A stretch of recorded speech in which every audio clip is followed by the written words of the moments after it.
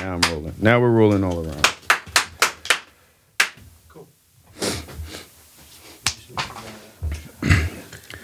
Pio. Taoiza. How are you feeling? I'm feeling. Can I curse? You can do whatever you want to do. Feeling fucking great, bro. That's awesome. That's all. Don't get naked. Just putting that out. Nah, there. man, I that's said whatever Queen's you want to do. Flips. That is Queen's Flip. Queen's Flip. That's not shout me. to Queen's Flip. He gave us some promo by interrupting us, and we're getting a chance to start over now. Yeah. So this is Effin' Techies. And Effin' Techies is a podcast about the world as we know it, and everybody is practically a techie now. But some people are actually techies. Right. Effin' Techies, FN means function. And really the name of this show is Functioning Techies because everybody now is a functioning techie, kind of like a functioning alcoholic, right? I like it. But if you look on any keyboard, FN stands for function. Mm-hmm. So yeah, it kind of it's good. I like it. I'm explaining it because, you're the first person. This is the first episode, so I want to get all the information out there. Pio, how you feeling? You're good. We already covered that. But I'm effing great. I'm functioning great. You're functioning great. Functioning great. You just gave me, that's a great one. First, real quick, let me do some shout outs. Shout to All the Best I, Trooper Monroe. That's my hometown. So I just want to let people know. And I always love those people.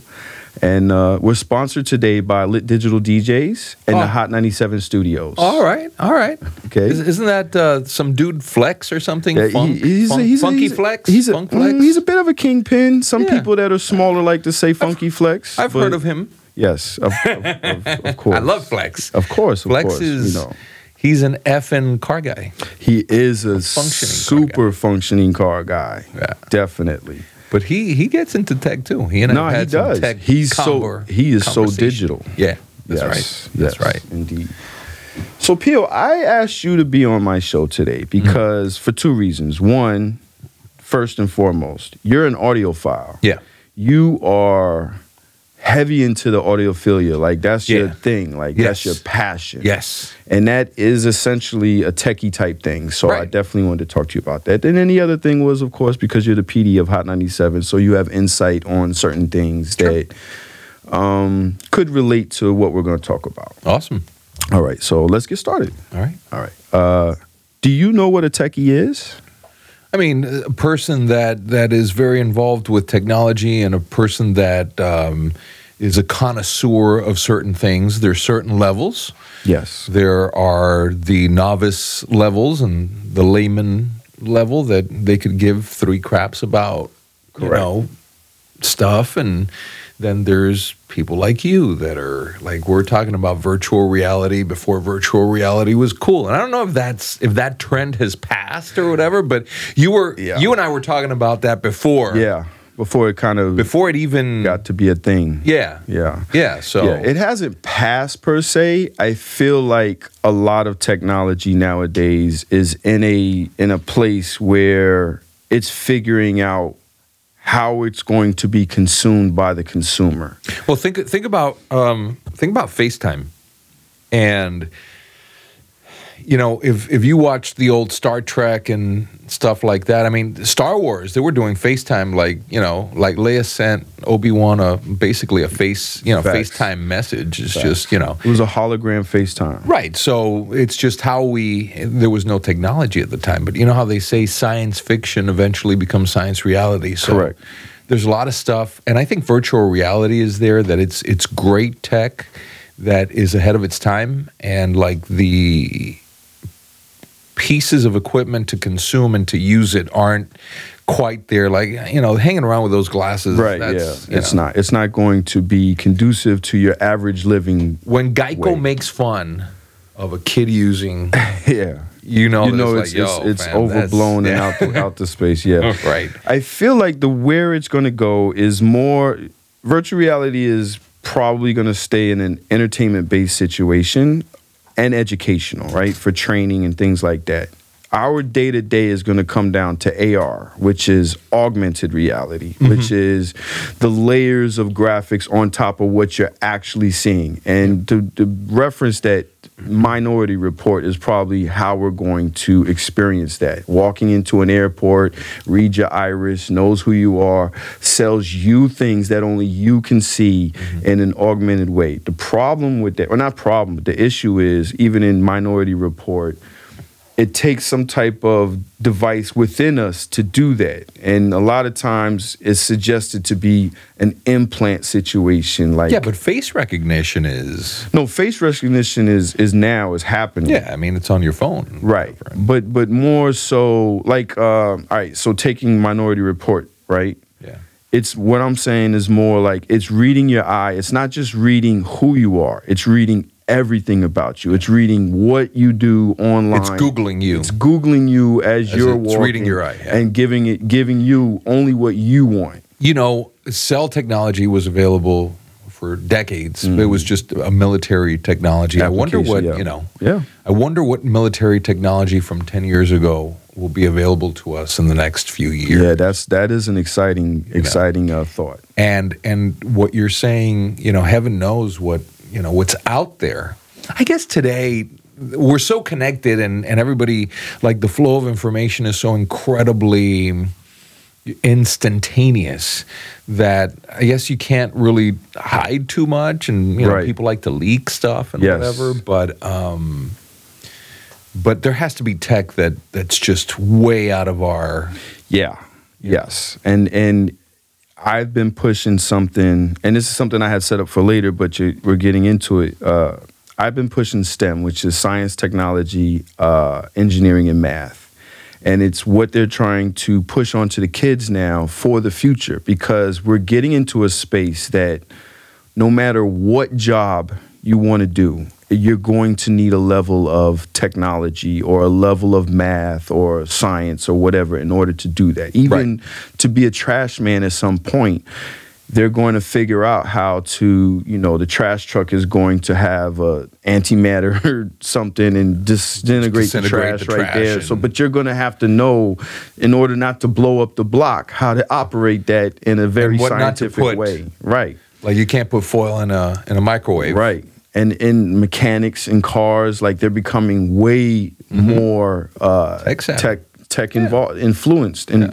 I remember when I was a kid and the computer was just being introduced to the car, right?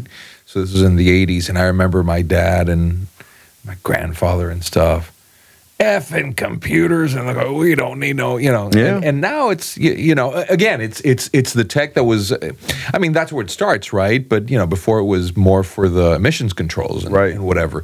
But now we expect for our cars to do things that just couldn't happen. Right. I mean, look at the Flex. We were talking about Flex. Look at the cars that he loves and he's passionate about.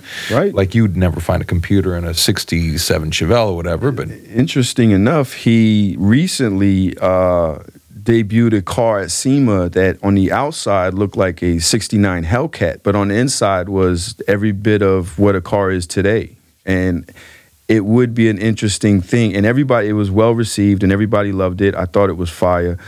It would be interesting to see the old body types on the new cars to give us that. Well, I have a buddy in LA that he gets he used to, I don't know how many he's done, but the old, the cool looking Corvette, exterior and drop in, a high-tech engine with good suspension and the right brakes. Do you feel like that's because we've grown so accustomed to how we live in this technology world that we can't now enjoy anything that's not tech infused? Like, no, I mean, I think it's it's just just look at tires. The tires that are on cars. It's if this might be a bold and inaccurate statement, but I would wager to say that you get a good, street tire today with today's technology is probably a lot better than some of the tires that people were racing on, several decades ago. See what I'm saying? So the quality is better. The quality of the tech, the R&D that's gone into the stuff. If you've ever driven, a '60s muscle car, I mean, they're great in a straight line, but once, like when he hit those brakes, and if they're not disc and they're drum brakes, and for if you're not over a certain age, and you're like, drum brake stuff. Is that? Yeah. Google it. It's a terrible braking system that's what every car had. And when it would rain, brakes, you'd have to pump the brakes. That's where pump the brakes comes from. Yep. Because you don't have to do that with disc brakes and ABS or whatever. So anyways, now I think that the reason why they do that isn't because it's because tech makes life easy and people are, we're lazy. People that is a tend fact. to be lazy. We like, we want everything really fast. If you've ever produced a piece of music and used a computer, or a piece of video, whatever, and if the computer takes a couple of extra seconds to render, you're like, the fuck? Yeah. And then Apple or whatever comes out with the latest tech, and it's quick for a second, and then all of a sudden it's not quick enough. Right. Yeah. So. We adapt to the behavior very fast now, and then it's expected. And then we get spoiled on it. Yep. So, all right, an audiophile is a person who is enthusiastic about high fidelity sound reproduction. You seek to reproduce the sound of a live musical performance, typically in a room with good acoustics. Is that correct? I mean, that's a definition. You can't recreate the live event because the microphones aren't, it's what you want to do is you want to create an illusion, right? It's first of all, you have to see music the way I see music. I see music as an art form, right? And I think you would agree with that. Yeah, correct. It's an art form. Correct. Hip hop is poetry. Classical music is, it's a skill that it's an art. Often are born with. Right. So if you go to the Met or whatever, and you're looking at a piece of art, and you like it, you're going to go through a lot that that piece of art doesn't talk to you, but you're going to see one and you're like, holy crap, this is really connecting. It makes me feel a certain way, right? So music is the same thing. People that are into audio, I'm a music fan. I'm not an audio. Being into audio gear is just a means to the end. The end is the music, right? Okay. And there are audio fools. There's audiophiles that are just insane and they think a certain way, and that's fine. It's good to be. They're kind of like either right or super left. Well, of the spectrum. These are the people that. Oh God, what producer said this? He said it best. I want to say it was Alan Parsons. I might have to fact check that, but he said something to the effect of audiophiles don't listen to music for the sake of listening to music. They listen to music for the sake of listening to their systems. And I'm not that person. I want to forget that the speakers are there. I want to forget that the amplifiers are there. And then I want to connect with the music. Gotcha. Okay, that makes sense. Although you have called me a couple times, like, "Yo, what just happened in the studio just came on in my house, crazy." Well, because I was like, "Oh, he's tweaking his system." No. I use one of the newer HD radios, and when we clip, when we run, and remember, bass takes up a lot of power, right? Yes. And when you punch it on a normal, on a regular system, you won't, like, I don't hear here in my office, the tuner doesn't do it, but the tuner that I have at home, for whatever reason, when we ride the levels here at Hot a little too much, or any radio station, it clips. You hear it click. You hear the signal clicking, and it sounds, so. Got you. Okay.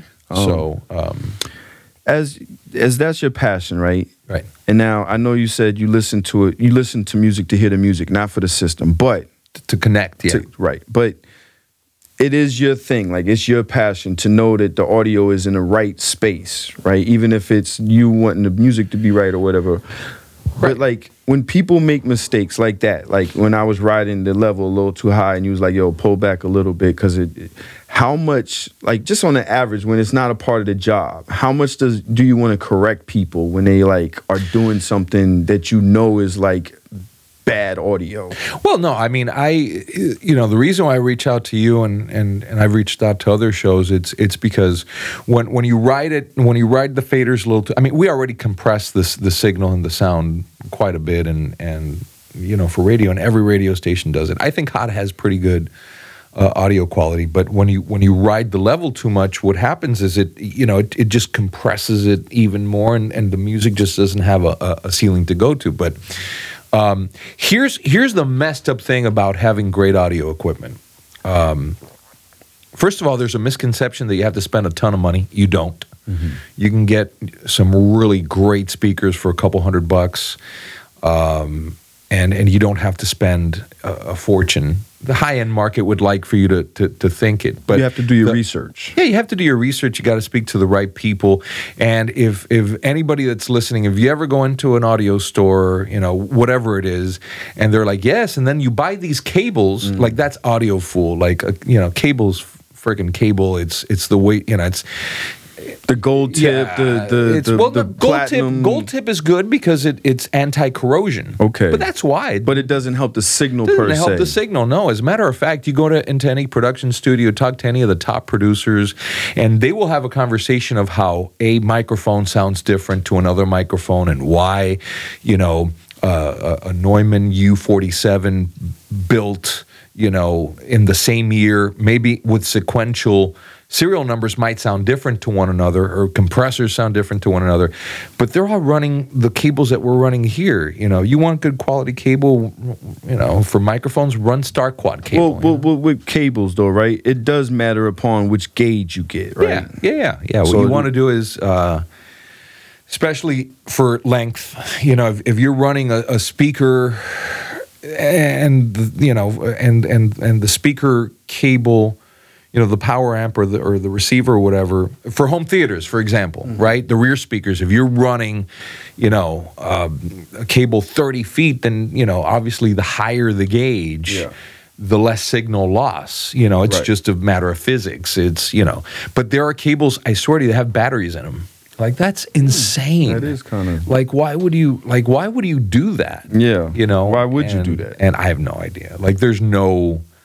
Because most cables run on a phantom power, so you don't... No, cables are passive. I mean, it's power is only needed for whatever device is connected to. Right. Not necessarily... some microphones, some condenser microphones need phantom power. Right. That does run through the XLR and whatnot. Not these. We're using Shure SM7Bs, and these are dynamic microphones. They don't need... they just need a robust thing. So anyways, going back to your question, for... the better the equipment, the more mistakes you hear in the production. Like, I'm a huge fan of jazz vocalist Gregory Porter, and his production and his stuff is top notch. But his latest LP, like, I was listening to them, you're like, oh man, that's a little, the Foo Fighters. They what record was it? I want to say it was. Oh man, the one that they go city to city. I forget what it was. I'm not familiar. Sonic Highways. Okay. Like there's you hear an edit. So the better the equipment is, and the better your headphones are, unfortunately the more you will, the more that stuff will come through. Right. You put a pair of earbuds on, and it doesn't. But is that you catching that edit? Is that like, all right? I listen to music, of course. I've worked here for 20 years. I'm a fan of hip-hop. I've grown up in it, and I listen nonstop. And I listen for the beat, the production, and the beats, and the words, of course, the lyrics, the bars. But I rarely listen to the actual quality of the production. And I feel like that kind of falls under... for you to hear that edit, that falls under you being an audiophile. I mean, yeah. What happens is when you hear that, it kind of ruins the effect, right? It ruins it doesn't ruin it. Ruin it is a harsh word. Does it ruin it for you though? Because you're the one, like, you're an audiophile, and any audiophile that's listening is going to listen that intensely, to that purpose of seeing, let me catch a mistake, or let me see what the production is. I don't. Not that you were looking to catch a mistake. Do you remember before digital was, the thing for theaters? You remember going and watching like a movie and you'd have those little squigglies that looked like, it looked like pubes. Do you remember? That all of a sudden you'd be watching and all of a sudden it was like that little, it was basically... like in the film. In the film. Yeah. Okay, that's a film thing. Or seeing I'm kind of a painting. cinephile. Yeah. Seeing a painting and there's a speck. Yeah. So it's the same thing. It's like you're enjoying, you're connecting, and all of a sudden there's a little thing. Now, does it ruin it for me? No, absolutely not. But I'm more sensitive to it. Okay. I'm more sensitive. There's some songs that we play here on Hot that are produced and done very well, and there's some that aren't. And Dom the Bomb. He and I will sit and listen and just shake our heads and go, "What the hell?" Yeah. When Dom did the remix that he added Sean Paul to Mia from Bad Bunny and Drake. Yep. Like he I remember he had like 5 different mixes. He's like, "What sounds better to you?" And we heard it in my office, we heard it in his office, and he sweated the detail of making sure that Sean Paul's mic, the EQ, sounded as close as possible to the mic that Drake and Bad Bunny used. Now, it's tough because,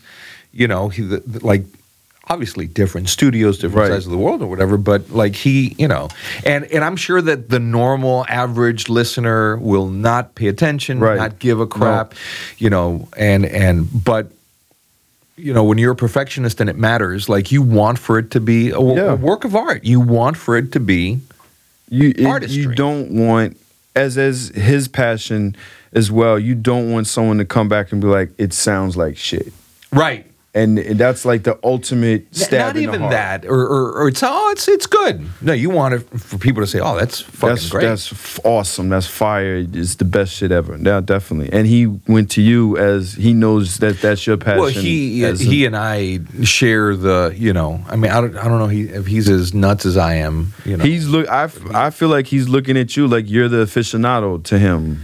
I think he sees me as a decent pair of ears to validate maybe the process. But man, for that, I think he used like 3 de-essers. De-essers for, if you don't know, it's the compressor that you put on S frequencies so it doesn't sound like shh. You're right. And crappy microphones will make an S really sound like a shh, and people whatever. Don't really know the actual time and effort that producers and engineers put into the quality to make sure that. Well, that's why you go and you talk to a quote unquote audiophile. And that's why I don't consider myself an audiophile. And they're like, "Oh, well, these speakers will make it sound like you're in a concert hall." And it's like, what? Like, you want a pair of speakers that makes it sound like that are as flat as possible, that have good directivity, that have that don't distort the signal in any, and if you like to listen louder, you got to get bigger speakers, but they're it makes it, it's a warm sound. Oh, okay, so you got all these engineers that put so much time and effort to get a certain sound out of a record, and then you take it to a room where you've purchased these speakers that are warm, and the room is all fucked up and doesn't have any acoustic, and then the art is lost. It's like getting a Picasso or whatever painting that you like getting the Mona Lisa and going to a poorly lit room and displaying it, while shining a green light on it. And then people look at it and go, well, it doesn't look quite right. It's not as, I thought it would look better. Right. Yeah. Right. So engineers and producers, they take, you know, I was reading a book by one of the best, in my opinion, one of the best engineers to ever record and work with artists. His name is Al Schmidt, and he's done Paul McCartney and Toto, and he's been around for a long time. I mean, he's been around long enough that he did Frank Sinatra and Nat King Cole, and so his whole thing is he doesn't use a ton of EQ. Okay. And if you go to any production studio, it's like, yo, man, drop the EQ. Like, he's like, no, my EQs are the microphones. The mix down. Right. So if I want a warmer sound, I use a warmer microphone. If I want a brighter sound, he's all about getting it from the source. From the source, exactly. Right. He runs, when he records strings, he records, he sets the mic to... not the cardioid pattern, which these are fixed. These microphones that we're using are fixed on the cardioid pattern, which is like a little heart shaped. He uses omnidirectional. He doesn't want for the microphone to have any, the struggle to search for what it's looking for. He wants to pick up everything. And then he says, put great instruments in a good sounding, great room, use the right microphones, record it onto the board. And and the other thing is he compresses, like he rides the fader so he doesn't have to use a ton of compression. So you just led me into like 2 or 3 of my next questions. I'm gonna ask them one at a time, but I'm gonna group them real quick. 1, who do you consider an aficionado of audio? 2, what legendary studios have you gone to? 3, how were you digital when most people were analog? And there was another one that you just said that... Why LP sound better? No. That's an easy one. What was it? It was about engineers and producers. But I think I have that later, so I'll get to that later. But yeah, so let's start with who do you consider an aficionado of audio? I think that... look, an aficionado of audio is anybody that wants to hear the art sound as best as it can, right? And I believe that you are. I believe that Flex is an aficionado. Like Flex definitely. Dom definitely. Skip Dillard, who runs WBLS, and he's the operations manager here. Our director of sales at one point was very into Victor Giacomelli. So there's a lot of people. It's just the level. How much money do you want to spend? And how much time do you want to invest? And with audio gear, unfortunately, you can get really great sounding gear for cheap, but it's not going to. Some of these speakers are black boxes that don't have a pretty finish or whatever. They sound great. They don't look phenomenal. Right. And so then you take it home, and if you're married or whatever, like the wife looks at you and thinks that you've lost your mind. So who's an aficionado? All those guys are people in the industry that I think have made huge strides and anyone with the passion to care about it. Yeah, and those, that would be a couple of several dudes that came from Canada to work with Harman in the 90s they started Harman Kardon, the speaker company. Yeah, Harman, Mr. Harman's company, which embodies, of course, Harman Kardon, whatever, and JBL Pro. Okay, right. And Revell speakers and Dr. Floyd E. Toole. Okay.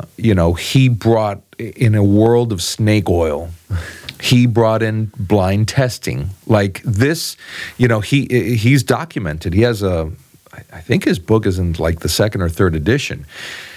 He documented...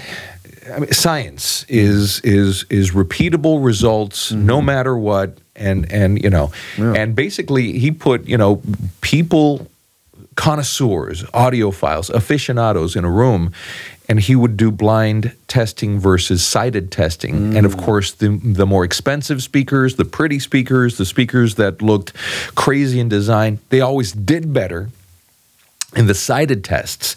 In the blind tests, or draw. Or no, usually, Loss, you know, take the L.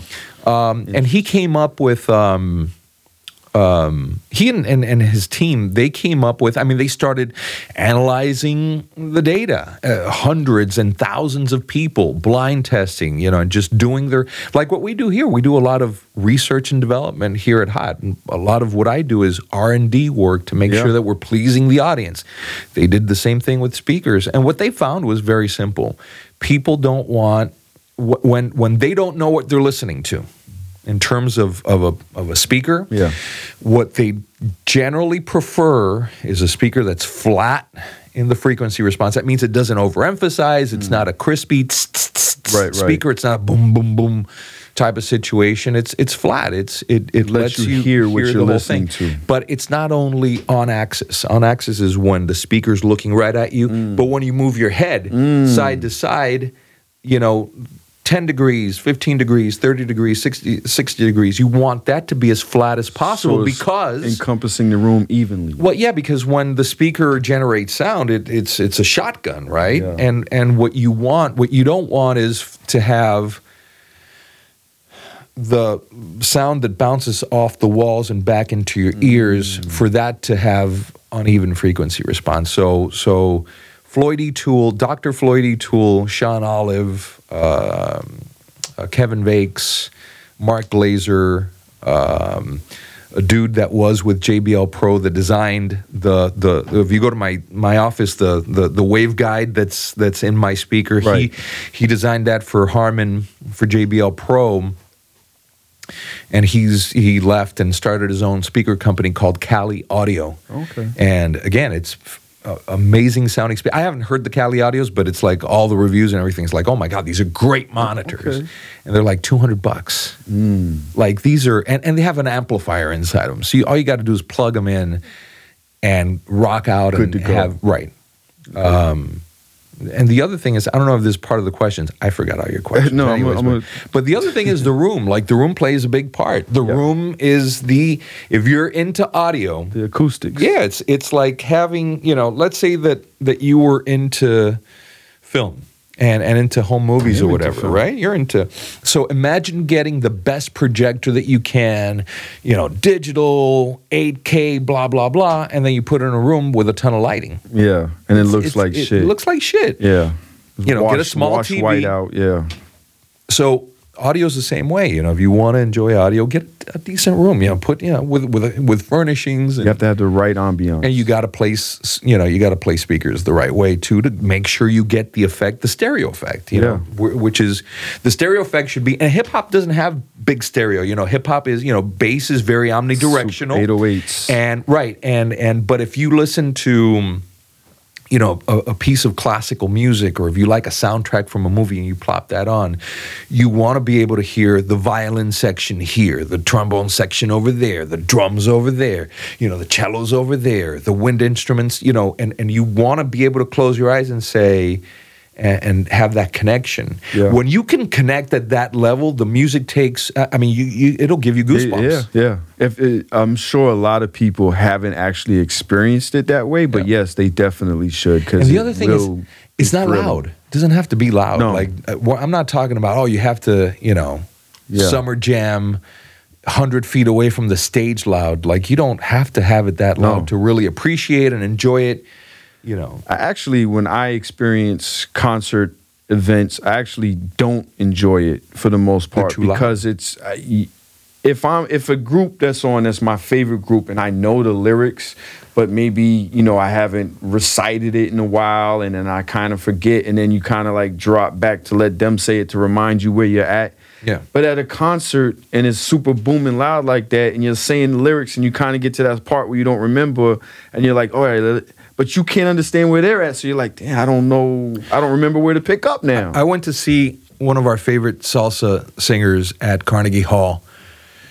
I don't know, like a year ago, whatever. And Carnegie Hall, you think, Carnegie Hall. That is exactly the thought that popped in my head just now. The problem with Carnegie Hall is that it's designed I don't know if it's designed to have a ton of wind instruments that are amplified, and the speakers, and it sounded terrible. And I protect my hearing. I take earplugs, like, to all our events, to Summer Jam, to concerts, or whatever. I just to get, like a minus 10 dB, situation, because, your ears are important. My ears, I try to protect them as much as possible, whatever. But that, like, the sound was freaking, like, it was, and you'd think, oh, Carnegie Hall, no. It pissed you off? It didn't piss me off. I just couldn't enjoy it as much as I wanted to, because it was, like, you can't get involved, or I can't get involved, when it's just, it's like you're, like, the highs are screeching and you feel like somebody's poking your freaking ears. Go there thinking, oh, I'm about to experience this great audio because it's Carnegie Hall, and then it was like, I mean, I've been to Carnegie Hall where the audio's been beautiful, and it's usually not a lot of amplification, and and I've been to Carnegie Hall when it's all too much amplification, too much, and less is more. Yeah, and just the reverberation of the room or whatever, it just drives you crazy. Got you. How'd you get to Carnegie Hall? How did I get to Carnegie Hall? Yeah. That's an old joke, Pio. You're supposed to say practice. Practice. All right, next question. How many legendary studios have you visited? I mean, I've been to a bunch of studios, but like legendary, in the 90s, I was at Capitol, and that was an experience. I have a couple of friends that have sworn that next time I cross over the pond and I'm in Europe, dude, we can totally get you into Abbey Road. That's a studio I would love to go to. So you didn't go to Abbey Road? I didn't go into Abbey Road studio. It's a working studio. It's like, some dude trying to get into Hot 97. It's like, dude, we're working here, Yeah, facts. But they do tours or I've been told, but you have to plan it in advance. Gotcha. You have to really, have a connection or whatever. But no. I did the crosswalk where the Beatles, for I saw record. on your Instagram page, the Home and Pro Audio page. The store I visited and spent way too much money. But I mean, those are, talk about legendary studios. Like, Google the mic locker at Abbey Road Studios. Like, they still have U47s and U40, like the original. Mm. And there's this guy that has been taking care of them for years. Wow. Has a log, make sure that they were in working fashion. That's love right there. He loves. Yeah. So then you get that and all that love and all that mic, and you throw it into a system with $10,000 speaker cables and crappy frequency response in a shitty room, and you could have recorded off your iPhone. Yeah. So, anyways. Yeah, that makes sense. So, speaking of iPhone, right? Last of the group questions.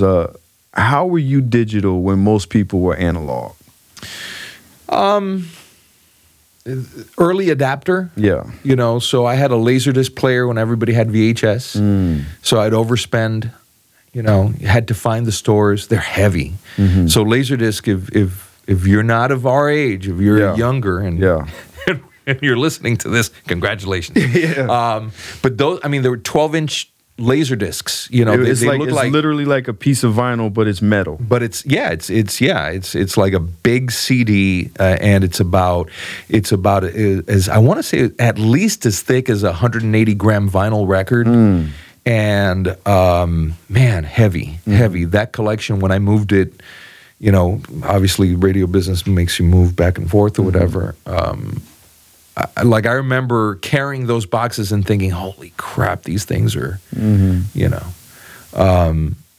So early adapter, chasing quality, chasing the experience, chasing the connection, buying movies that were shitty, but they were on this format. Yeah. Do you still have that? I don't do that anymore. I sold all my I have a Laserdisc player at my mother-in-law's house in Miami. I'm not sure it works, but I kept it. Okay.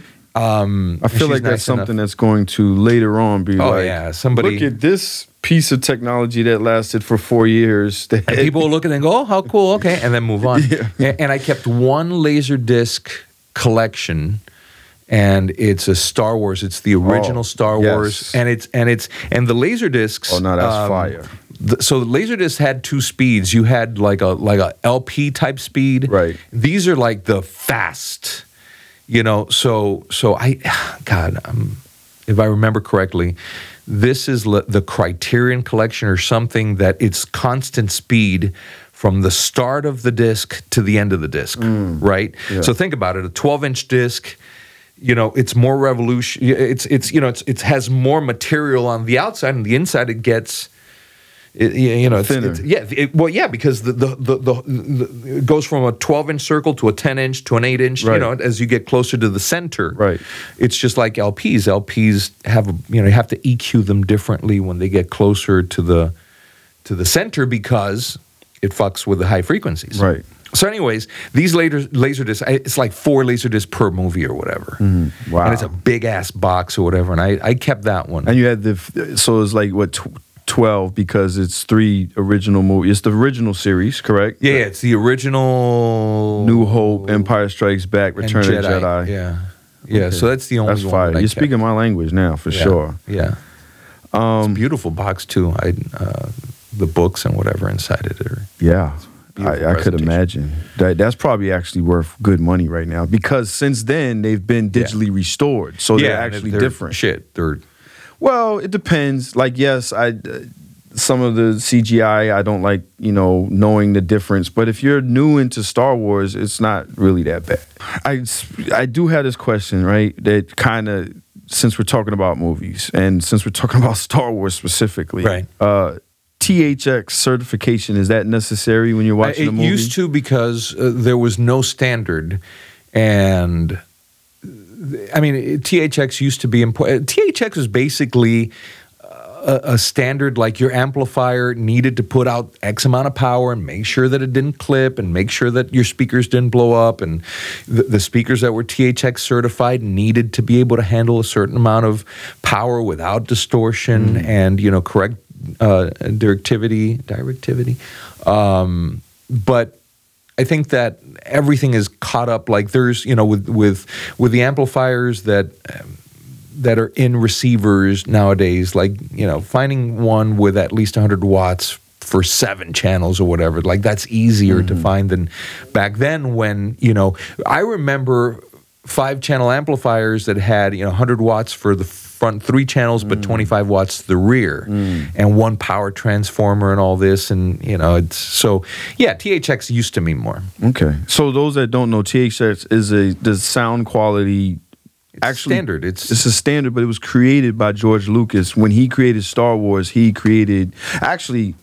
he created Star Wars, his first film was called THX. Yeah, but that was.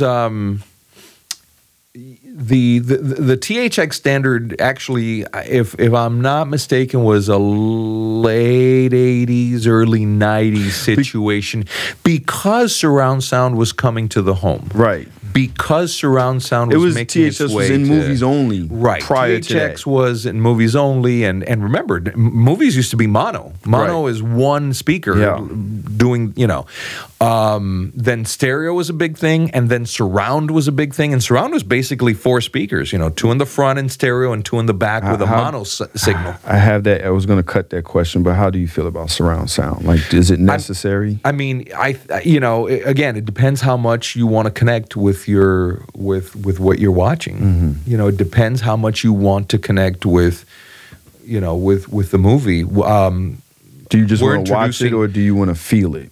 Well, yeah, no, and do you want to be enveloped? I mean, now I don't know if you need 1,000 speakers and whatever. I mean, my system has 5 speakers. Subs are important. Don't get 1 big sub. Get 3 small ones if you can.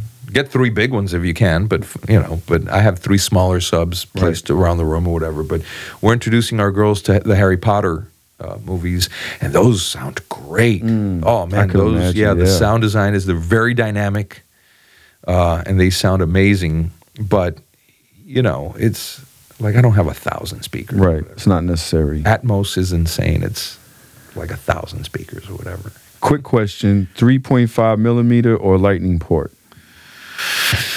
for sound. I mean, Lightning port gets you so much. It's like the HDMI, where you used to have to pass, a video cable and 5 audio cables. You just have one cable now. So Right.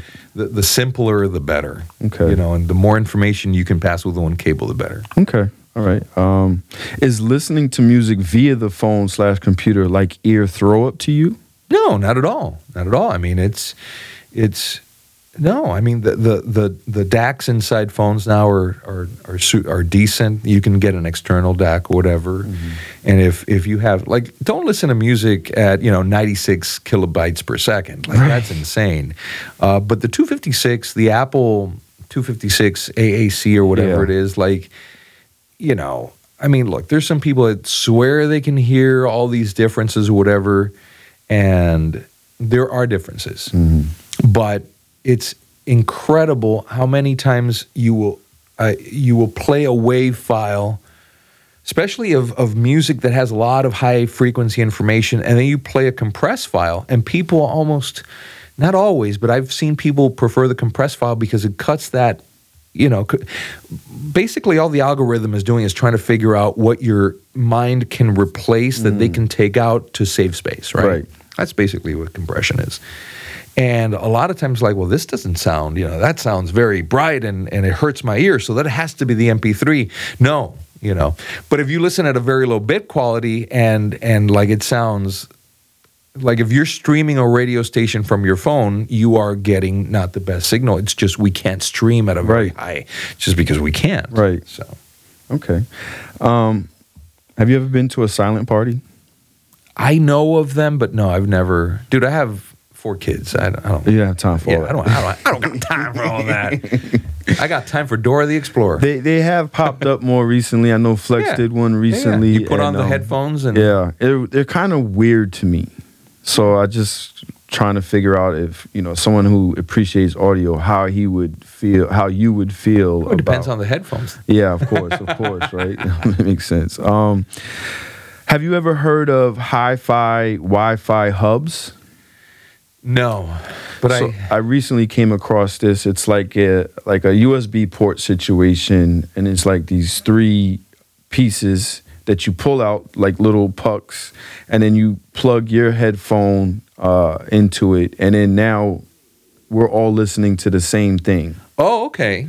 It's kind of like a social listening situation. It's kind of like a silent party, right? It's kind of like a silent party, except for BYOH and bring your own headphones, and I guess the wherever it's plugged in at is depending on. It's not a DJ situation necessarily. Right. It's more of somebody playing the music off.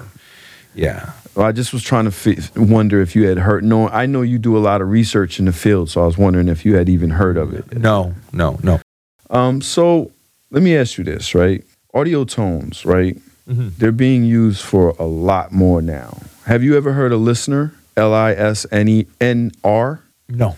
So Listener started as an app, I believe 2014. J. Cole dropped an album in it, and it was one of the first times after, of course, Flex dropped the DJ Funk Flex app, and we had Who You Mad At Me and Yourself mixtape. That was the first time I saw an audio project drop in an app.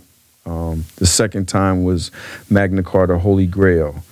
The third time was J. Cole, and he dropped in this app called Listener, and then I started paying attention to that app from that point forward. Mm-hmm. The app stopped doing that, and the app's creator, Rodney Williams, has innovated the technology that he's been using to make these deals. Listener now is like a base application that companies can work with to do a whole bunch of different things. One of them is payments through audio. Another is unlocking and starting your car through audio. Right.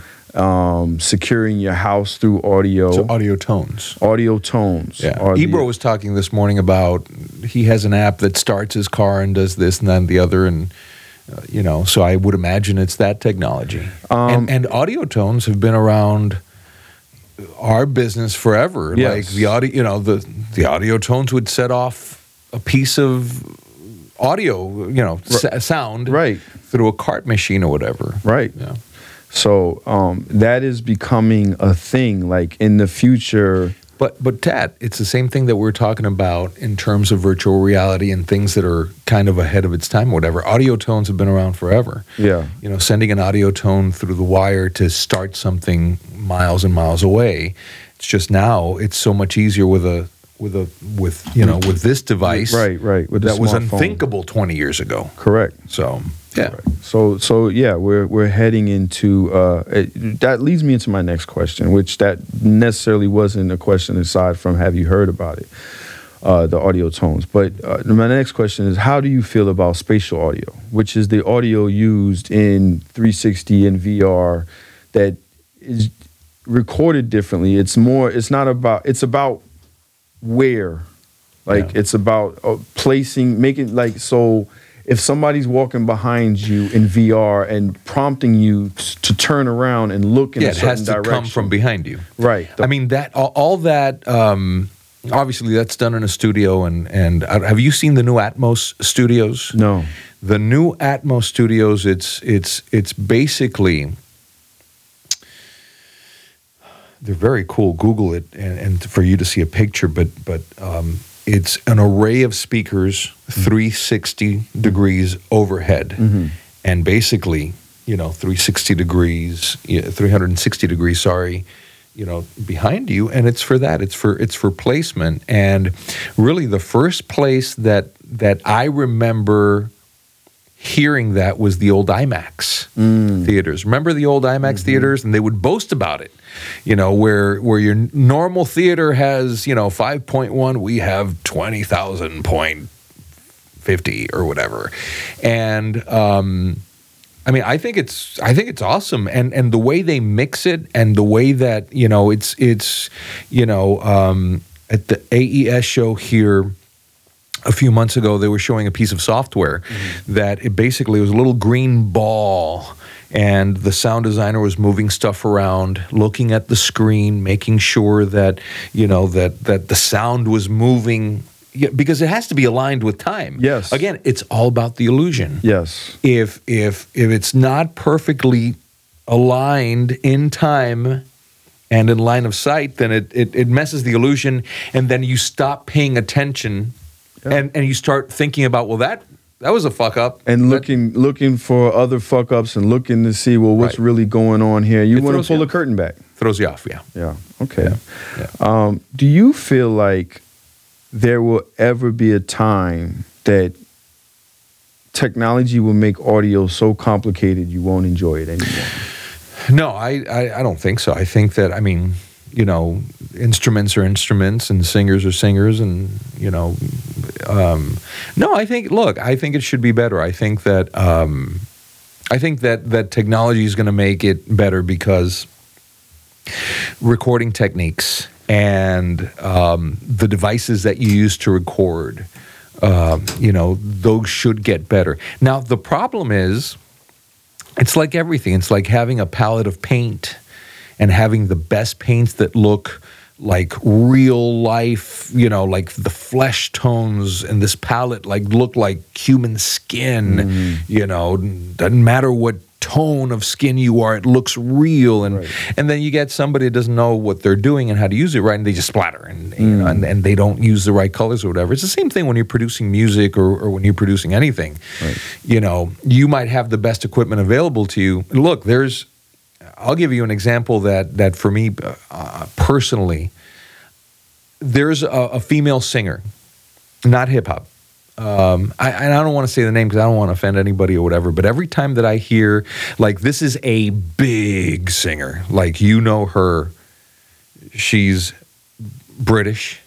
Okay. And she was so big that we actually were we have to play this on Hot when she debuted her last album. Okay. And for me, I don't, I would love for this guy, the guy I was telling you, Al Schmidt, to produce her next record, if she even produces a next record. Because I think that it just sounds shrill, and her voice is piercing, and they're trying to get a crystal clear and brilliant sound, and what they ended up with is something that doesn't sound very natural to me, or to my ears. We all hear differently, but to me it's very piercing and very uncomfortable. And the test to that is when you hear a piece of music and you crank the volume and you go, fuck, this shit sounds good, and you're into it, and versus, oh, I got to turn the volume down a little bit because it's hurting me. Yeah. So again, technology should, like, in the hands of the right person, in the hands of the right producer, in the hands of somebody that has the skill, it should be like an enhancement. Yeah, an enhancement, right. And really what you want is to get as close as possible to the emotion of, think about the emotion that J. Cole puts from his brain to his hand to that pencil as he's writing down on a piece of paper what his heart and his mind feel. Mm-hmm. Imagine getting as close as possible to that without distraction. Really, that's the thing, is minimizing the distractions. Yeah, okay. So you could feel it more. So. All right, quick questions. Couple quick questions. Sure. Beats or Monster? The new beats are really fucking good. I haven't heard the new Monsters. The original beats were, the ones that started the headphone revolution that we live in today. I always thought they were fun headphones to listen to because it almost made music that you knew very well, like caricatures, like almost animation of real life, because they colored the music so much because it was so bass heavy. The original beats were Monsters. Yeah, absolutely. Yeah. No, I know about the whole thing, and I know that they split off or whatever. Yeah. But the new beats are really, I think they're really good headphones. A little overpriced. I haven't heard the Monster ones, but I have a fundamental problem with people that sell expensive speaker cable. Yeah, gotcha. Sony or JBL? JBL. All day. But Sony was such a standard in radio specifically. Yeah, for speakers, JBL for sure, and especially the JBL of the last 10, 15 years or whatever, because of Tool and Sean Olive and all these people, that I mentioned. But in terms of equipment and, their elevated standard, have you seen the Sony ES, the elevated standard Sony stuff? No. Oh, man, it's beautiful. I have, in my mother-in-law's house in Miami, I have an old ES receiver, still works. They still use it to this day, and it was, the guts inside are better, and it's an elevated standard. For the TVs, like JBL doesn't make TVs. No. Yeah. So the JBL versus Sony thing is kind of like not a fair, because they're like, I wouldn't buy a JBL TV. Right. They don't even make it, right? Right. But Sony is like, I'm a fan of Sony. Okay. I'm a fan of Sony, and they have, I don't know how, they have like really great speaker systems and stuff. Yeah, but it's ES and they don't have the economy of scale to produce them. So, speaker that would normally cost you maybe $5,000, they have to sell it for 10 to make up for them not having the economy of scale. Speaking of cost, right? I hit you one time and said, yo, if you gave me a gift for Christmas, thank you again, and it was some lottery tickets, and I said, if I hit, I'm going to buy you this speaker. And you were like, yo, those were like $100,000. And the thing I looked up said like $200,000, right? Yeah. What's the most expensive speaker? There's $1 million speakers. There's $1 million speaker. Yeah, I think there's a couple of systems and that are $1 million. And again, you can Google it and whatever, but like you'd have to have that amount of money and think about it. If you have that amount of money, you have several places that you're living, and you're experiencing life. You're a billionaire. You're a billionaire. You're experiencing life in a totally like if I were a billionaire, I don't think I'd spend that amount of money, even though I'm a geek or whatever, because it's like there's so many like too much more important things there. Yeah. But that's because you know audio and you know that you could do it for $200 for the speaker. So you don't necessarily need that. But the average billionaire, unless you're Elon Musk, probably isn't thinking. Yeah, like what can $1 million speaker system give you? $1 million speaker system set up in a shitty room is going to sound shitty. Right. You know, but what you get into is, you know, it's the finish, and they're probably done one at a time, and it probably takes the people that make it. Yeah, exactly. Gold screws. Whatever. And things that really don't. What I like about certain speaker companies, there's a handful of speaker companies that I really, you know, for lack of a better term fuck with, because the science behind them and the R&D behind them are legit. And that's what I told you. You know, the JBLs, the Revels, but also Jenny's, the Genelex, Dyn Audio, and Dyn I've heard of. I haven't heard of Genelex per se. Genelec? Yeah, I don't think. Jenny's, they're in Dom's studio. It's the. Maybe. Are you fucking around with me? No. I mean, but you know, I'm not the audio guy. You are. Yeah, they're the speakers that they're the speakers that are in Dom's studio, that are in the production studio. Okay. They're the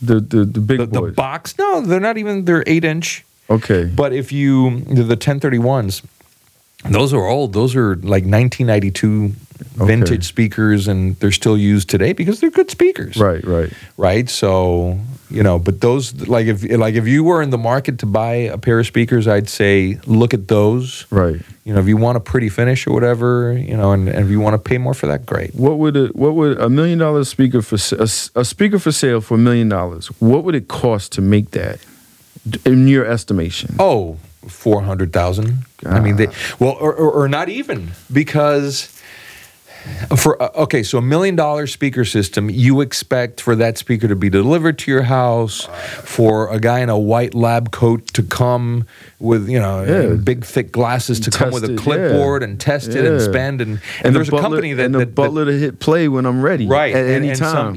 Exactly, and at any time or whatever. So that costs money. Yeah. So if you're buying $1 million speaker system, it probably costs $200,000 to actually build, because of the materials, and because this wood is crazy rare, and etc. And then you gotta ship it. Yeah. And think about the shipping when you're talking about a speaker that costs $200,000 to make, which I don't even know if it would cost that much, but you have to make sure that it gets from where it's built. Yeah. By Santa's elves or whatever. I don't want it in a box. I want it handled like. Yeah. Right? But that costs money. Yeah. So economy of scale comes into play, not only for audio stuff, but for TVs. You can buy, if you have a very small manufacturer that does really good, 60-inch, LCD or whatever it is, the OLED, versus a Samsung or a Sony or an LG that produces them at a high rate of speed, like you're probably going to, like, the quality is going to be... is going to be comparable. Maybe the Sony or whatever will be better, but you're going to pay more to the smaller manufacturer because the guy needs to make some money. Yeah. And, and he doesn't have...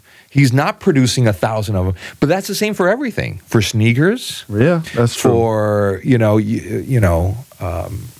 once there's an assembly line, it's going to make everything cheaper. Well, yeah, and that assembly line, there is. I'll tell you a really geek story here if you're in the mood for it. But there's this dude that designs speakers. His name is Andrew Jones, and Andrew Jones is he's a British guy. He now works with ELAC. But worked for Pioneer.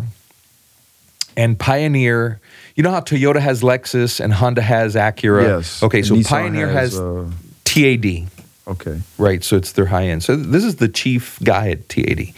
So Pioneer commissioned him when he worked with him and said, we want to make a great speaker designed by you that we can sell for under $100 a pair. But they're great, like competing with speakers like they have no business competing with, right? So the guy So they went to work, not so much in how the speaker sounded or whatever, but how it had to look, what size it had to be, what size the container that it was in had to be, the packaging, how much you can get in a box, how many boxes you can get in a crate, how many crates you can get in a container, where you're going to build it, and you see what I'm saying? Yeah. So because all that plays a factor in cost. Yeah, of course. Like,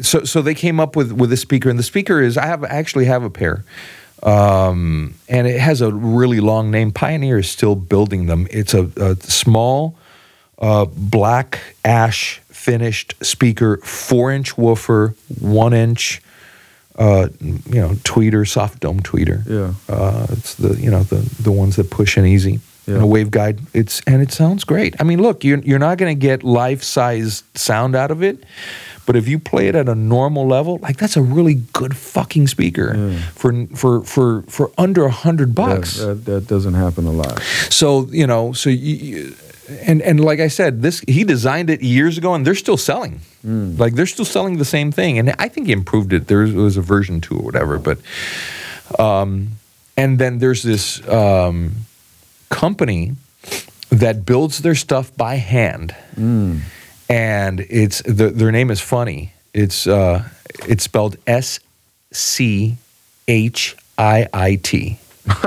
It's shit. It's pronounced shit audio. Shit. So and it's and I just read their book, and it's fascinating. It was started by 2 pioneers of high-end audio, Mike Moffat and Jason Stoddard. And these guys worked at Theta Digital and like the big high-end companies and blah, blah, blah, blah, blah. Geeks like us, they got together in California and said, we want to build shit that's easy, for people, for easily accessible, cut out the middleman, you can only buy it direct. It's going to sound great because it's designed by us. We're going to get, and the guy did it and started like Gates and Jobs did out of his garage, building stuff. And, the guy, Jason's wife would say, what are you doing? I have to go deal with this shit. I have to go, do this shit. And his wife jokingly said, that's what you should call the audio company. You're always working. Like they hadn't figured out a name. And it's so funny because one of the high-end publications, I think it was an online publication, they were fucking around. Like these guys are jokesters. I mean, you call your company shit. No, facts. But, one of the reviewers was like, yes, and it's pronounced, and they gave him all this bullshit on the way it's pronounced. And the fucking guy fell for it. Like you go to their website, Shit Audio or whatever, and like it like they sell cables. Right. They sell really good constructed cables at a very decent price, like good XLR cables, good, Right. And at first you start reading, it's like, oh, our cables are made from, like you start reading this and you're like, holy shit, these guys are really into this bullshit. And then at the end it's like, yeah, it's all bullshit, but they're really good cables. They're constructed very well. Yeah. They're going to last you a lifetime. If you want a story, here you go. Yeah. If you need something to say. But anyways, that's how they are. And I have I want to get a DAC, a digital to analog converter, which I don't know if we need to explain what that is, but Yeah. These basically gets the ones and zeros from a digital piece and turns it into something you can actually hear. But I bought They're used to it the other way around, converting from analog to digital. Right. Yeah, exactly. Like this microphone that we're talking into now, it's analog, and then it has to go to digital, file, but it has to be converted back to analog for the ear to hear it. Correct. So, correct. So those are those converters. But anyways, I got the Shit Manny. It's a I swear to you, dude, this is the fucking name. I'm not kidding. I believe it's a phono preamp. And $110 when I bought it. It's great. It's fucking great. And there's phono preamps that are $20,000 and $50,000 and whatever. And these guys are making some great equipment built here by hand in the good old United States. Not subbing it out or whatever, not doing what Andrew Jones and the guys from Pioneer did, which is like, let's make sure that like every fucking house in the United States can have a pair of these speakers if they wanted to. Like this, when they run out of their stuff, it's back ordered. Hey, we're going to have some, Yeah. All right, that's good. How much do you think the perfect system should be for the average consumer? Knowing that they can get... Like, if you're really interested or whatever, I think you could get a really decent system, digital, for $1,000. Okay. For under $1,000, you can get really, good stuff and used some, there's some stuff you can buy used. Yeah. That's really good. Like reverb.com and audiogon.com are great websites because all this stuff that you buy, I mean, it loses its value instantly. You buy as soon as it's off the shelf. Unless you're buying something really special, like you could buy the closest replica of a U47 made by Telefunken. Now they make it here in the United States, and I want to say it's Connecticut. That mic will set you back $9,000. So Ed Sheeran uses it, and it's the mic, right? It's the vocal mic that to use. Why did we get into this? Now I lost my. I asked you how much the perfect system would. Right. So.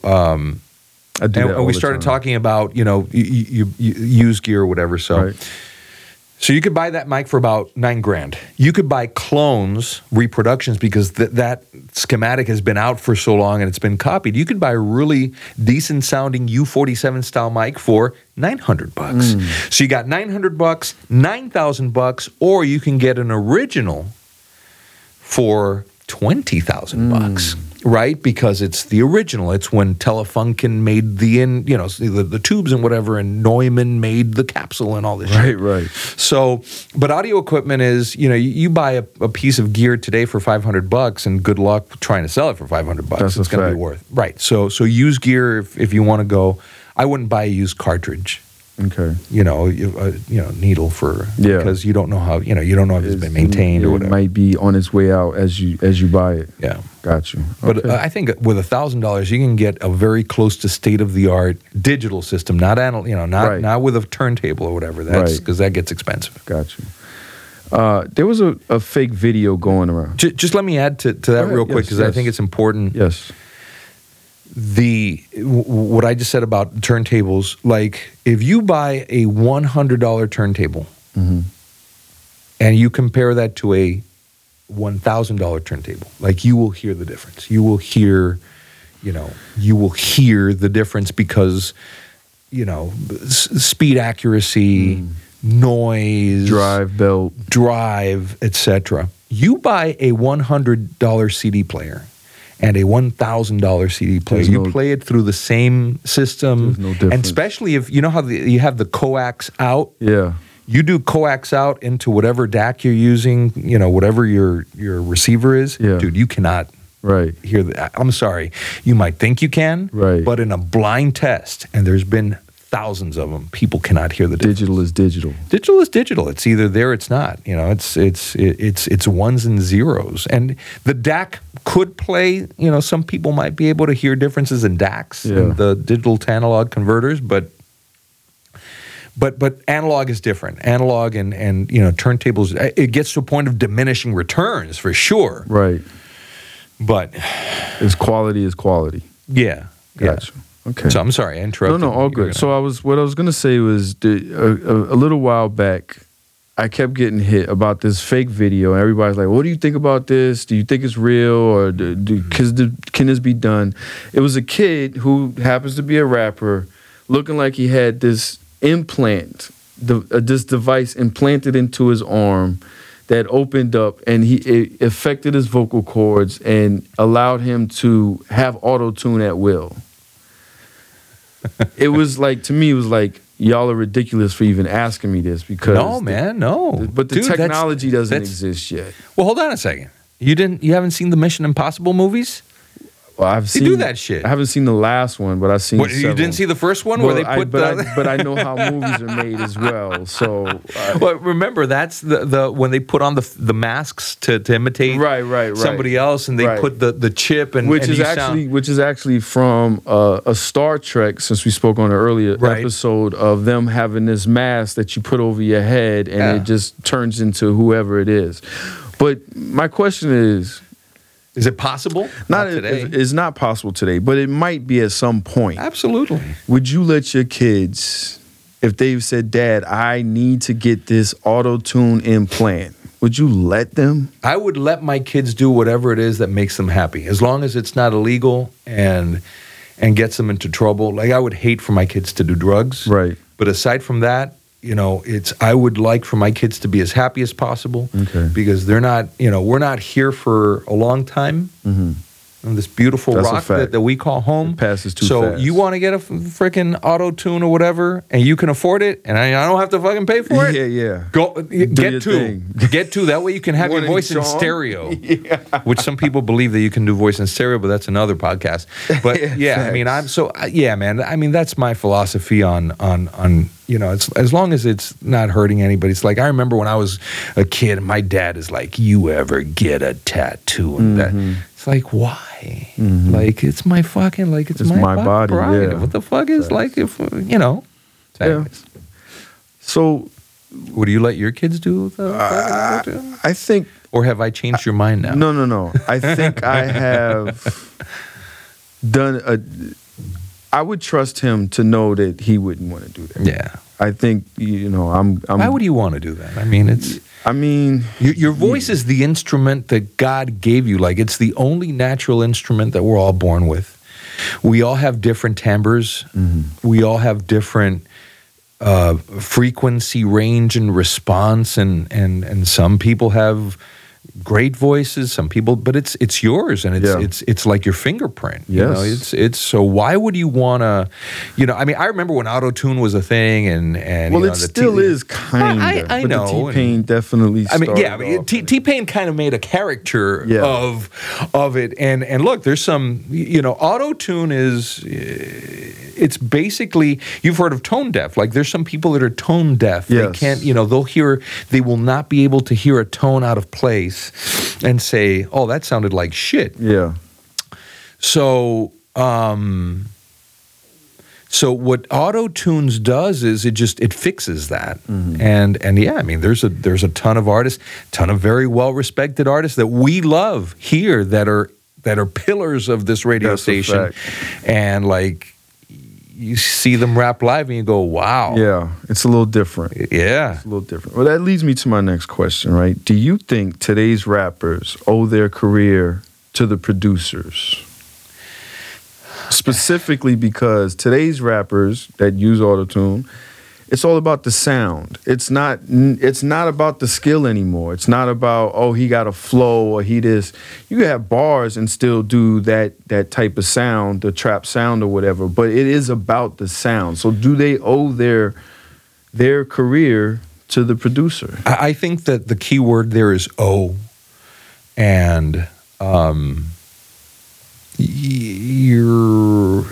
that's that question really is a multifaceted answer, and the short answer that I would say is no, and here's why. Mm-hmm. If you're an artist, you have to have a certain level of talent. Mm-hmm. And if there's a producer that says, man, with the raw material that you're bringing to the table, I can turn this shit to shinola, which is an old saying. I don't know. Correct. Younger people, right. If anybody's survived the amount of bullshit that we've been talking, the geek shit that we've been talking. But anyways, so you have to, the raw material that the artist brings still is unique to that person, right? Now, it's very different than if you say, if a producer says, hey, I can make anybody sound good. Like people with no talent, then yeah. Okay. So, but if it's somebody that at least has the talent, look, and there's some guys that and girls that write really well, and they're poets. Yeah. But they can't fucking throw down on a mic worth of shit. And there's people that rock the mic and can't, so there's varying degrees of talent. There's varying degrees of, but if you have some talent and the producer says, hey, I can tweak here and there, I can airbrush your sound. It's like models. Right. Like, you're hot, but man, hold on a second. They're an enhancement, but they're not the package. Now, they get you and me to model, and ain't no airbrushing going to save us. Facts. So big facts. So then my next question is, do you feel like today's producer owe a large part of their success to their engineers? Oh yeah. There's, I think the engineer is the unsung hero of the stuff we listen to, and not to take anything away from the producer, but you know, the engineer that's actually putting the stuff together, and you know, and like everything, there's great engineers and engineers that are, you know, that aren't as talented. But yeah, I mean, you know, the engineers are now getting credit. Yeah. And there's a reason for it, you know, and it, you know, because it's important. You know, there's it's funny that you should mention that, and I was just reminded in the book that I read from Al Schmidt. The book is called On the Record. He says a lot of these producers would come in and they'd get on their phone or they'd go take a call or whatever, and it was up to me and the band, and of course he's engineering the record. And he points out, he doesn't name any names, but he says, you know, and the producers would step out of the room and not be really interested, and it was the engineer's job to make sure that everything sounded the way the artist intended, which is really, at the end of the day, what you want to put on the record. Facts. So okay, that's dope. That's dope.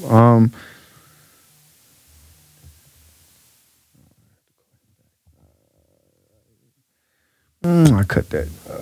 Cut that. All right.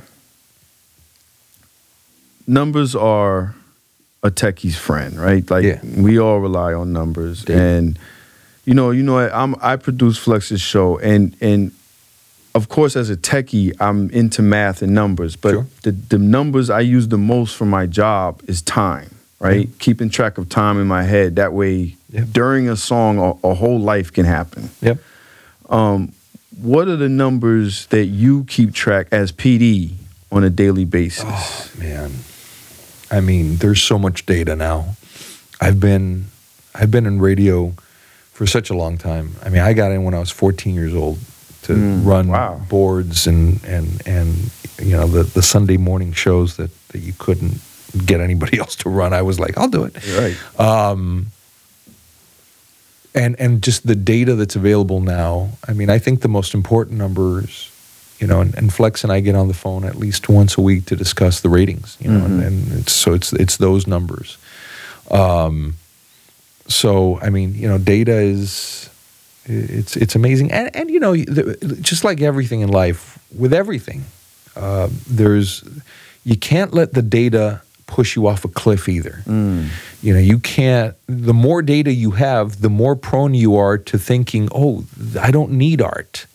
It's kind of going back to the producer that says, "Oh, now with auto-tune, you don't need a ton of talent. You don't need to be, you know, whatever. Right? You can, we can get by with, but you need numbers, but it's a combination of art and science. Like when you're producing for funk, you know, those numbers are just part of the equation. Your ability to make sure that they mean something, and you press the button when you need to, put the fader up or down when it needs to, give Flex the cue when he needs to. That's the performance. That's your art. Right, definitely. Speaking of ratings, and if we got to keep something secret, it is what it is. But what do you feel like is your most important number ratings wise? Because I've seen you do your thing. I know you take, like you said, the data is numerous, and you take things from here and things from there, and you put it together to make the whole circle. Sure. What do you think is the most important thing when you're doing all of that, if you can say? Without giving away our trade secrets. Because whoever believes what I'm about to say will go, oh shit, that makes sense, and whoever doesn't, because they have a different way of, it's like, well, this guy's full of shit, and he should go, you know, they'd whatever. be stupid to think that, but go ahead. Thank you. We're I think, you know, radio is, it's a mass pleaser, and that is the toughest. Yeah, that's the toughest. It is, because, you know, you're always going to have critics that it's not good enough, that you play the same song too often, that you play so the numbers that I look at is I try to, and it's not me, it's me and the team of people that I work with, TT Torres and shout out to TT and Dom Nero, which we brought before, Jay Dixon and Ebro chimes in, and but it ultimately is my call to to say, all right, this is when a call has to be made, right. And radio is about pleasing a lot of people, the most amount of people.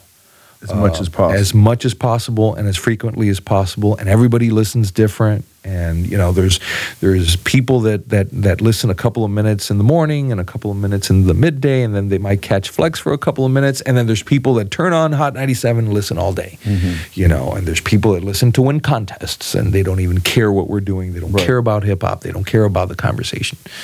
So to try to capture the ratings, you have to please, you got to please as much as possible the connoisseurs, the people that are ahead of the curve.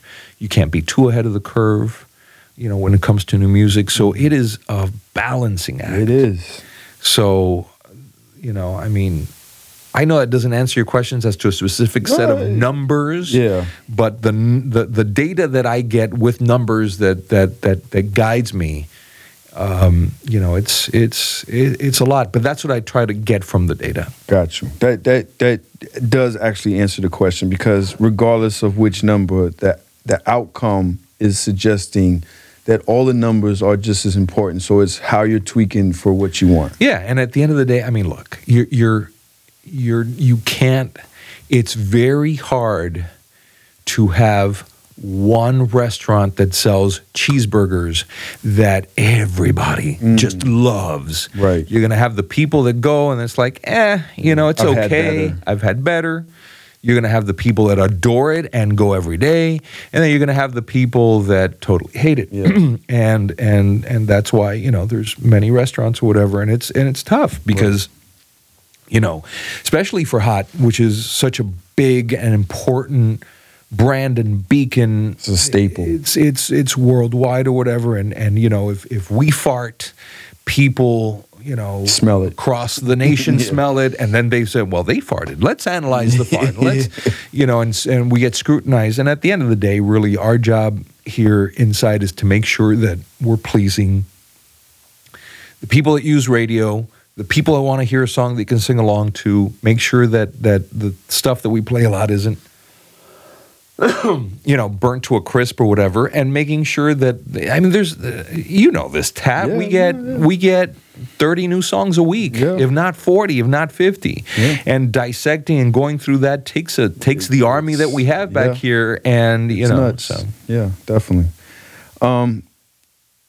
Two more radio questions. I'll start with this one first. I've been saying this for a long time, right? We've worked in radio for a long time, and because I watch technology very strong, and I've seen the disruptions in other industries, the print industry has taken the hardest disruption. Yeah. TV too. TV's been taking a hit as late. Netflix has been a big disruptor. Hulu's getting better. Disney Plus is about to drop. The cable companies are switching their packages to a la carte. But radio has been, in the last, I'd say 3 years, it's been affected.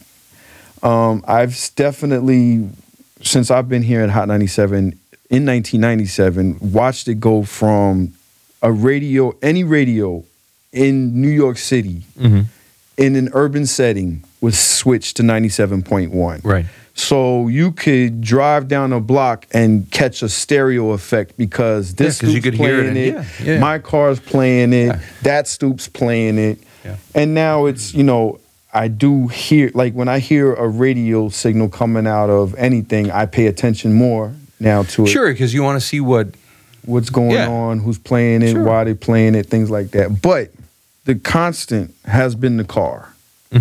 And so radios are stronger than ever in the car. And I know even with me saying that radio has been affected, radio is still super strong. People, like I know it's been a thing where people are, radio's dead. No, radio is far from dead. Especially people that listen to podcasts. Like there's a group of people that listen to podcasts that and they will agree with you saying, oh, radio is, it's ancient or whatever. But the reality is, radio, it's...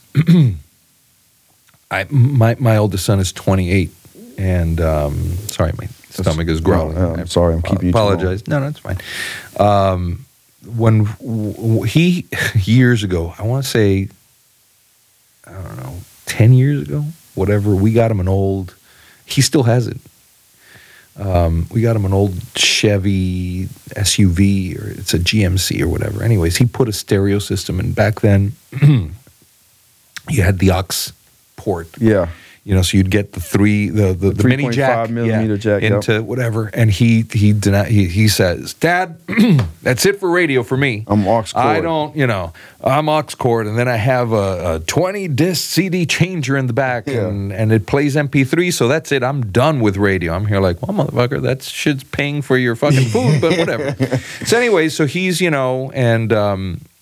and I do voice work for other radio stations or whatever, and he calls me. I landed the station in the market where he lives, and he says, Dad, I heard your voice on the radio. And I go, you listen to radio? He goes, stop it, Dad, stop it, and whatever. So I guess what I'm trying to say with that story is, it's people consume radio, they don't even know, because it's because it's so easy. Yeah, it's easy. It's a daily curated playlist and we take songs out and bring songs in, and I got to tell you, I have I don't even know how many playlists I have on my phone, but I guarantee you that the very first one is probably still there.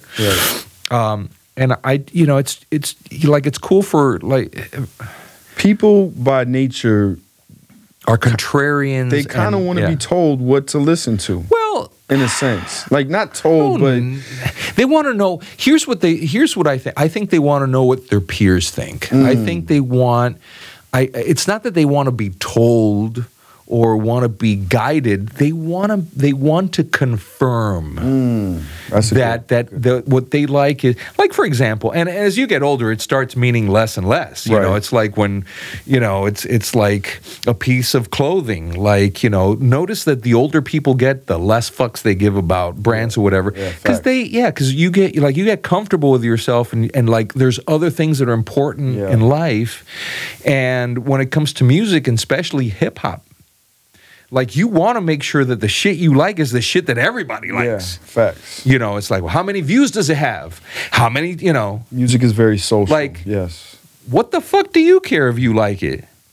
Who gives a fuck? If it has 0 views and you are the only person, like the person that's listening to this podcast, you're the only human being. Well, we're going to get into some of that, because a lot of that is social behavior. But you see what I'm saying? It's so the thing about radio is it's a consensus. Like, if we're spinning the new Cardi B song and you're listening to it, that means that we've sat down, we've looked at the data, we've gotten feedback, and it's a song that's hot right now. What you don't want to do is you don't want to be playing Bodak Yellow, 5 times a day, because it's not, you want to be playing Money from Cardi B, 5 times a day or whatever. And the new Cole, you want to hear that, not necessarily Neighbors, which is, So does that make sense? No, it does. It's showing that you want to like, as a radio listener, you want to make sure that you are listening to the most current thing, and you want to make sure that everybody else is listening to the most current thing. So the thing that's on the radio is usually the most current thing that everybody else is listening to. Definitely. If there's a new pair of whatever, sneaker, like, you might get a different color than your homie or whatever, but you still want that fucking look. You still want that. Why? Because, And you go to social media necessarily to confirm that, whereas you go to radio to confirm that. People inherently want to make sure that they're not wrong. Right. And it happens with. I mean, have you ever gone out with a woman and several? No, of course, but I mean that and it's almost like you introduce you to your friends and you go, "What do you think?" Yeah. Well, I've been married for 25 plus years. I don't give a fuck what you think about my I fucking love her, and she's That's she's a good point. You see what I'm saying? But yeah. But when we were going out, and I introduced her to my friends, like, "Hey, she's hot, right?" Yeah. So. Yeah, you want to make sure that you have the the best thing for you. You don't want to be wrong with anything. You want to be more right, and you want to be more in than out. Facts. So before I get into some of these super techie questions, one last radio question. Oh, there's super techie questions. Who you got, Flex or Rosenberg? It depends for what. like to cook dinner, Flex.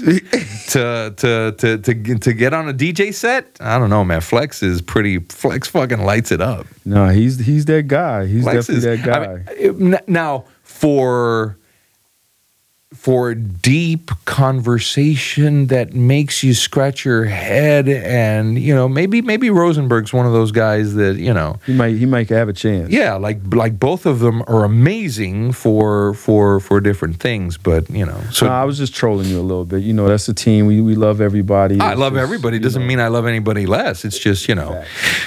So. Facts. All right, so let's get into some of these techie questions, right? All right. What do you feel like is the hot technology right now? The hot technology right now,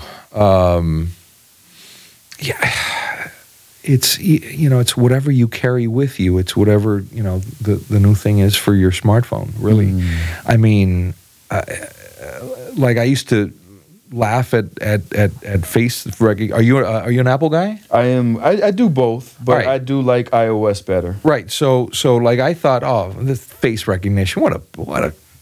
Now my daughter has an older, my old iPhone. You're speaking of the face unlock. Yeah, the face unlock or whatever. So just that stuff that we know of. And what I get really excited about is the stuff. I always think, what's the stuff that, we talked about earlier? Yeah. What's the stuff that the military is using that's not, that some scientists came up with and they offed them in a movie because, right, exactly. Yeah. Exactly. So, I mean. Because some people may not know, but the microwave was developed by the military and held on to the military for a very long time before it hit the consumer public. Cellular. lot of absolutely. Popular, the internet, a lot of popular applications. I'm looking forward to the day where Wi-Fi is as common and free as radio signals, and speed is quick. Google's and working on it. Yeah, they're working on it. They're not there yet, but I mean that's a technology I'm really excited. Right. And I know that 5G it takes a step into that direction. They're saying it that some of the carriers are saying 5G, but they did the same thing with 4G, where it was an enhanced 3G, and it's just an enhanced. But if 5G is on the way, it's just not here yet. It's to get people to spend money. Yeah, facts. It's consumer. Give me your take on AI, artificial intelligence. I mean,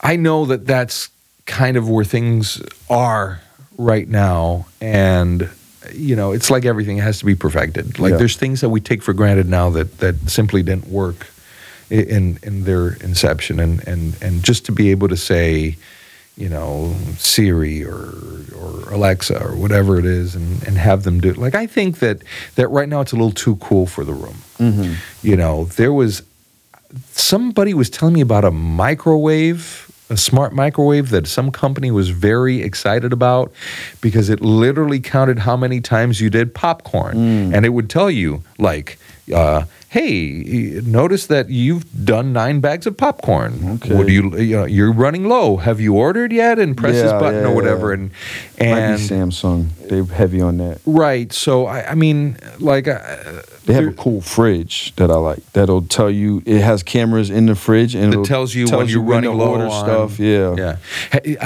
Does it tell you when shit hasn't been used? There's shit behind the fridge. It'll tell you when stuff is expired. Oof. It keeps track of all that. and the problem is you have to clean that shit out because the camera's calling you out. Yes. So it's not artificial intelligence like your mom is there. Right. Saying, clean out your fridge and shit. Like, dude, everybody has that piece of something in the fridge that's just funky. Oh, bad. Yeah, facts.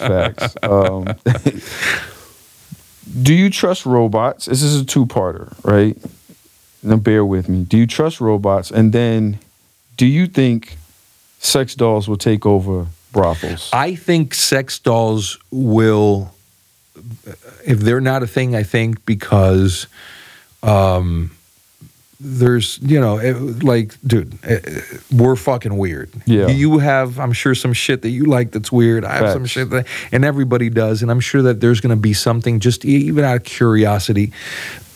If, and as things feel more real and as things communicate, like there's lonely people out there. Yeah, facts. Like radio, in its inception, and in the start, it was about accompaniment and keeping people, dude, it's like, the cat person thing is a real thing. It's like there's lonely people. So I think that there's, and it's like plasma TVs. It's like probably what costed you $25,000 in 1992 for a tiny now. Right. And so if they're mass produced or whatever, they look really real. And my thing is they're a shell right now. They're just the body for you to have that companionship in the bedroom. But at some point, the skeleton will be a robot. Yeah. Oh yeah. And then it will be an alive type situation, and that will change the scope of how people view it. I think that it would be, if we were honest as a society in terms of we seek other people's approval more than we like to admit. Facts. And look, sometimes there's people that rather be next to somebody they don't necessarily love or like, or that beats them up, or that smells like shit. I don't know, just whatever. So they have just so they're not alone. Yeah. That's a real thing. So I think that, and in terms of robots,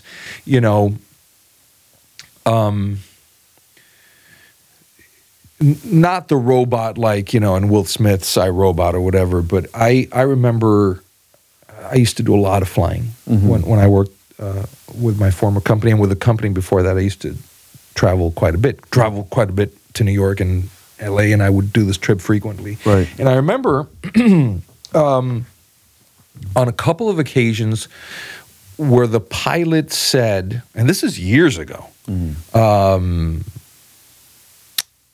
if you enjoyed the smooth landing, that was our auto landing software, whatever. Wow. Every now and then we have to test it, and imagine the times that a plane has landed that they haven't told you. Right. Now, was the pilot fucking with us? I don't know. Maybe. Or maybe there truly is a system that assists in landing the plane. So that's not a robot per se in a physical looking body, but it's a robotic system that's controlling shit. It's non-man. It's non-manned, exactly. So instead of having 10 fingers and 10 toes, it has 1,000 fingers and 1,000 different things that's controlling it. It has a brain that's telling it what to do depending on air pressure and speed and terrain and whatever. So now do I believe that there will be like robots walking up and down the street? I don't know. Do I believe that robotic procedures are going to take more and more jobs? Sure, they've done it so far. Right. Like the assembly line used to be human beings putting shit together. Now it's, a lot of it is. Well, my next question is, how do you feel about automation? But then, as you were saying that, I kind of want to, you watched Terminator. Sure. Do you think Skynet Several is a possibility? Where a computer becomes self-aware and declares war on humans because we're destroying Earth or whatever? I don't know. Elon Musk had put out a statement saying that AI and robots will be the end of humanity. Look, and he's a very smart guy, and he's much more versed on. So if Elon Musk said it, and whatever I'm about to say, put a lot more value into what he's saying because that's just not my business. But there's look, there's good people and bad people in the world and everything in between. There's really bad people and there's really great people and everything in between, I might say. When you build something, it's unless a chip or something is bad, or unless it's being, artificial intelligence means it learns. Right. So it depends what it's being taught. So if you get like there's religious groups that there's some people that make it, that it's one bad apple, it ruins the whole batch or whatever. So, could one computer, one robot, go AWOL. It's just because, going back to the religion thing, I just want to clear it up because it's such a touchy subject. Yes. Like every religion tells you to love, and to be kind and whatever. And there's some people that take it like it means something totally different. Right, and it's not only one religion or the other. It's like there's shit like that in every religion. That's a fact. So you got to think about, it's all going to depend on how artificial intelligence learns and who's teaching and what they, Yeah. Have you ever seen Ex Machina? Yeah. Yes. Hold on a second. Is it the one with It's the one where they're like in a secluded place and they're the doing kid wins the contest to go see, and it's the guy that does the Star Wars. He's the pilot. The guy that creates is the pilot. Poe, whatever. Is that Poe? I'm trying to remember. Yeah, maybe. Yeah, and he wins the contest, and he goes. But it's not really a contest. It's an experiment to see if he can fall in love. Yeah, to see if there's a real test to see if the AI is really AI. The way the AI learned was really, taking Google and learning the behaviors, not what was being Googled per se, but how people were Googling. Yeah. It learned human behavior from how people were Googling. Yeah. And it became aware. But then that's what kind of gave it the danger of it. Like, but what this machine wanted was freedom. Yes. Right? And inherently, that's what we all want. Correct. We want to be free. We don't want to be... We don't want to answer to anybody or be held. And I mean, this machine was being held in a cage, and being told what to do. Right. The cage was a pretty cage, but still a cage nonetheless. Right. Which was appropriate when it was a machine, but once it became self-aware, right. So the thing is, the foundation of what that machine became aware of, that it was happiness, and freedom equals happiness because you're free to do whatever you want. Which is kind of weird because we just had the conversation of we're pretty free-willed in the United States, yet we will be with somebody we don't necessarily care for too much to not be alone. Right. So that conundrum is going to be very interesting to see how it plays out. Yeah. Okay. How do you feel about automation? Would you get into an Uber with no driver? No. Hell fuck no. No, there's no way. So in 10 years, and it seems as though it's perfected, you wouldn't get in an Uber with no driver. Would you get into a plane with no pilot? Of course, at first it's like, hell no. But then if you think about it, right, there's probably many times I've gotten onto a plane with a pilot that was blasted out of his mind, drunk or high on drugs or something. And his co-pilot and the automation of it, and got you to where you were going. Got me to where I needed to be safely without realizing that I was actually in danger. So I don't know. There was a news story that just came out, maybe yesterday, and I go through news like crazy, so I can't tell you which website it was because I'm always trying to collect information for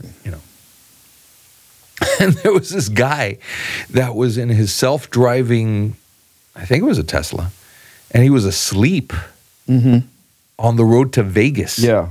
You saw that? I've seen several videos like that. Yo, that shit with the chair all the way back, and they're dead sleep. Like, that's scary. And they have somebody in the car with them that is nervous, and they're like, "Yo, Yeah, I mean that's so. Then as pot becomes more and more legal, as people, so now it's like, oh, I could be bombed out of my mind, get in the car and tell her where to go, or whatever, and then I don't know, man. I don't. At least not yet. Yeah. I just give don't. it some time, maybe. I don't know. I mean, I'd have to,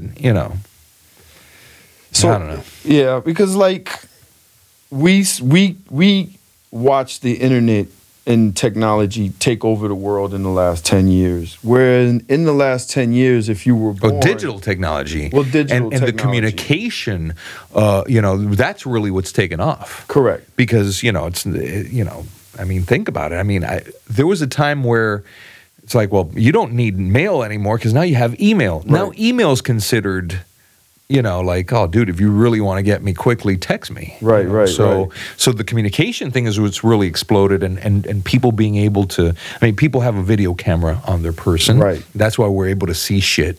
Yeah. And the outlets are not able to lie as much because you have like user generated proof of things. Right. People that get shot by cops and they're being live streamed on social media or whatever. Like that shit would have never. Right. So the communication, like that's really taken off. Right. And the behavior of that communication. Well, expecting to be able to use it and be connected and Right. whatever. That's the behavior, the expectation. Right. And that's what's changed in the last 10 years. But so in 10 years from now, and Uber has stated its case and everybody's used to it, then maybe, but they're getting ready to launch a whole new program, which is little planes on top of buildings taking you from Manhattan to Jersey or Manhattan to Brooklyn or Manhattan to Bronx. That's their next service that they're actually getting to launch in like the next year or two. It's going to be crazy. That's interesting. What do you think that there's room? What do you think the next innovative thing could be? Dude, if I knew that, we could buy those $1 million speakers, Yeah, right? Facts. People like convenience. People like quick, and people, it's unfortunately the next big thing is going to be something you never thought you needed, but when it's out, you can't live without. I'll give you a great example: Instagram. Instagram wasn't there when you were born, but now you're always on the gram. You always want to see what's going on. Yeah. So, so again, the next big innovative thing is something that we don't know that we want or need, quote unquote need, as much as we will once it's out. And that's of course very hard to, that's what makes you a billionaire. Facts. Facts. Being able to figure that out. A couple quick lightning questions, right? AirPods versus Sony headphones. AirPods are the Apple little ones, thing. the wireless. I don't own a pair, so I don't. My ear, the way my ear works is like the regular. The way your hearing's set up. No. The way that my ear canal is, like the white headphones, like they fall off like it'll easy. fall off. So I know that if I had a pair of those wireless joints, they'd get lost quick. Gotcha. So Sony. Yeah. All right. iOS or Android? Oh, iOS. iOS. Mac OS or Windows? Mac OS. Okay. All right. Yeah. Would you give your if you had a helpless child, would you give a helpless child a Samsung? Yeah, I mean, anything that could help that helpless child, of course. Except for they have that stigma of being dangerous because of explodingness. Is that still a thing? Or did they not catch that? They did, but then the problem is it's a thing with ion lithium batteries as a whole. They haven't fixed battery technology enough that it will never happen again. Right. And by the way, it's funny you should say that because that's one of the things I was going to tell you about the self-driving car or whatever. Gear goes bad, and then who do you, and so, yeah, batteries explode and things aren't soldered properly and, Yeah. That's so, Well, look, I have a ton of other questions that are really about Camera guy's gonna fall asleep. yeah, here, they're so. really about social media and the behaviors and things like that. We touched on some of it, but Pio, I want to wrap now, but I want you to come back and we do this again because Anytime. you are very smart and I love picking. Oh man, thank you for that. I don't hear that often.